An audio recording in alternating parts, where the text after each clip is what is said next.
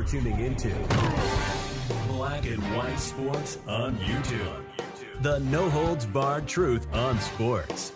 The main event starts now. All right, Black and White Sports supporters, let's talk about the Philadelphia Eagles. More specifically, we're going to talk about all-world wide receiver A.J. Brown. Now, I'm not even going to kid you. He's my favorite receiver in the NFL.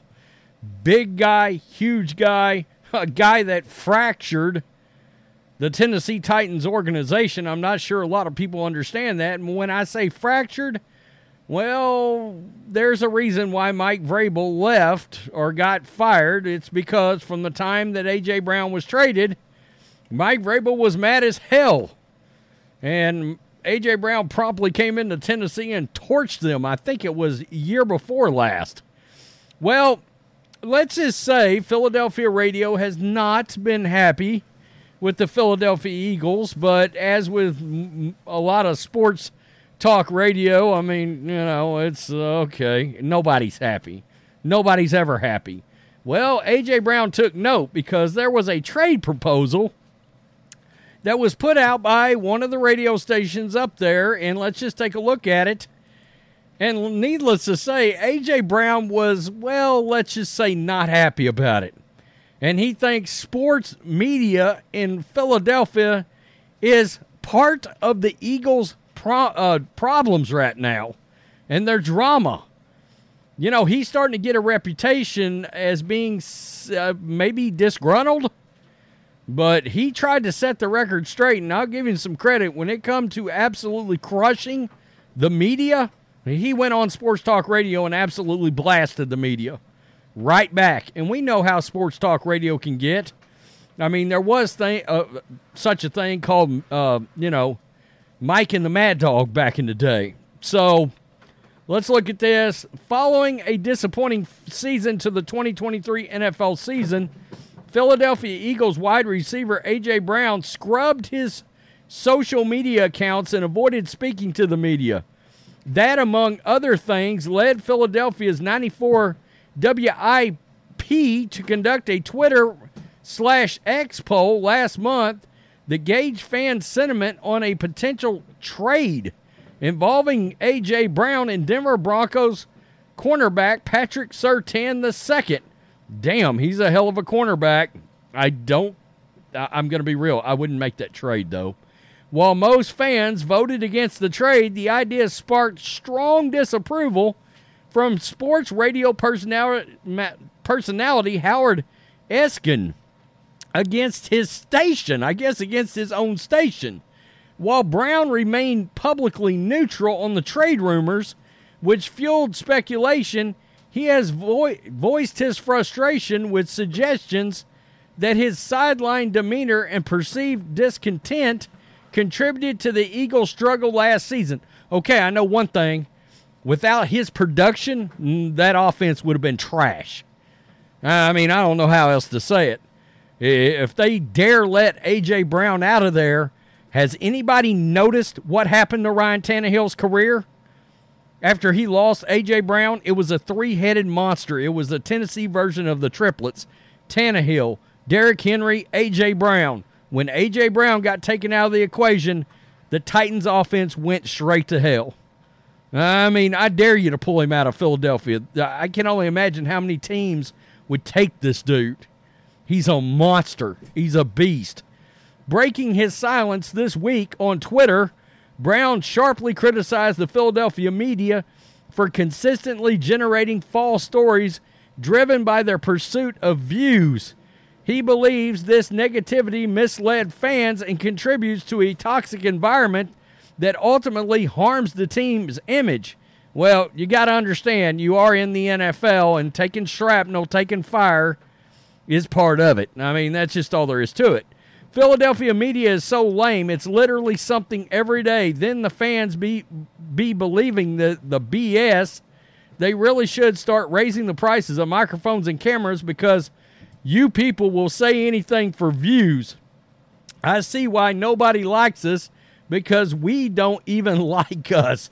Hashtag reality television. Look, sports, I mean, whether A.J. Brown likes it or not, sports is reality television now. It's the #1 television show that there is, and there's a reality TV element to it, without a doubt. Friday saw Brown's call, and the NFL, by the way, absolutely knows that, and they have embraced that. Don't believe me? Taylor Swift every 3 minutes on an NFL broadcast. They know it's reality television now.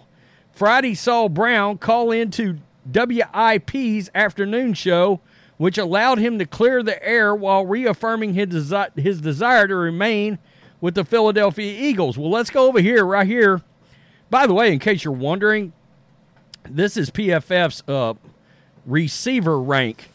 A.J. Brown was the 9th best receiver in the league, but I can tell you up until that last, say, 6 games of the year, he was way up here at the top.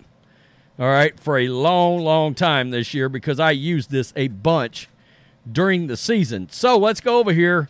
This is from Thomas Mott, who posted a clip of A.J. Brown cooking the sports media.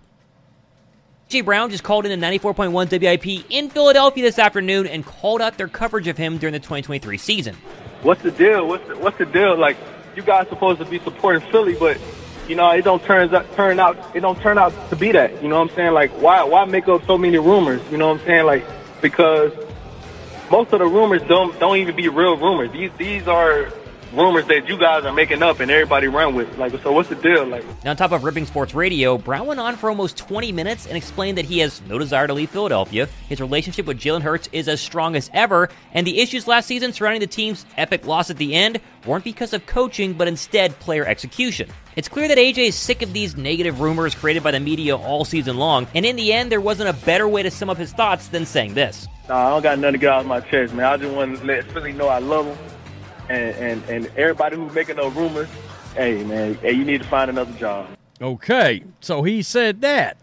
There's more. There is more to what he said. Listen to this. I'm not trying to change the media. I know it's going to be like this or whenever. It's going to be like this, and it's going to be like this when I leave. But I just truly just feel like I'm just misunderstood as a player, as a person. And you know, it gets frustrating. It gets frustrating because anything I say, anything I do, it gets magnified times 10. I'm classified as a diva. I want the ball and this and that, blah, blah, blah. When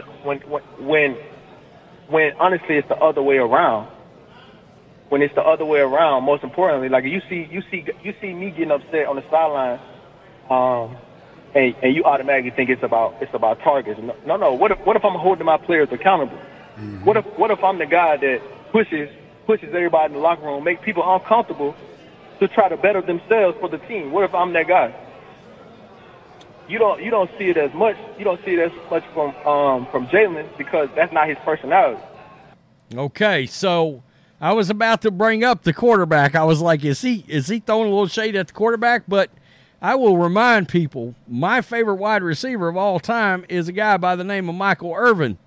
Well, the playmaker, if anybody watches him on any of his shows that he's on, or you're old enough like me to fully remember the Dallas Cowboys in the 90s with Michael Irvin, and you want to talk about a fiery SOB, fiery. I mean, continuous volume on 12, trying to get his team going and firing his team up.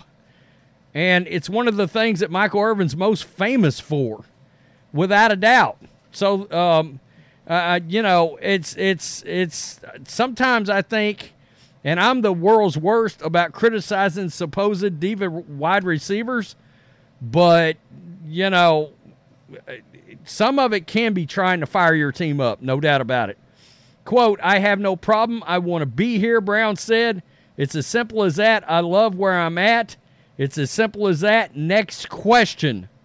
All right, and he's talking about the fact that there's rumors going around that maybe he could end up getting traded out of town. You know, I think you should be authentic. You should handle it the right way, but that's not how that show has been going. I wanted to come on the show and talk to you guys a little bit and see what's going on because it doesn't make sense. And I made that statement like you guys are the biggest haters. Like we got to prove to the media, not just necessarily your radio show, but mostly the media that we play ball or we can meet the standard. It shouldn't be like that. I never dealt with nothing like that. I'm not trying to change the media. I'm not here to change the media.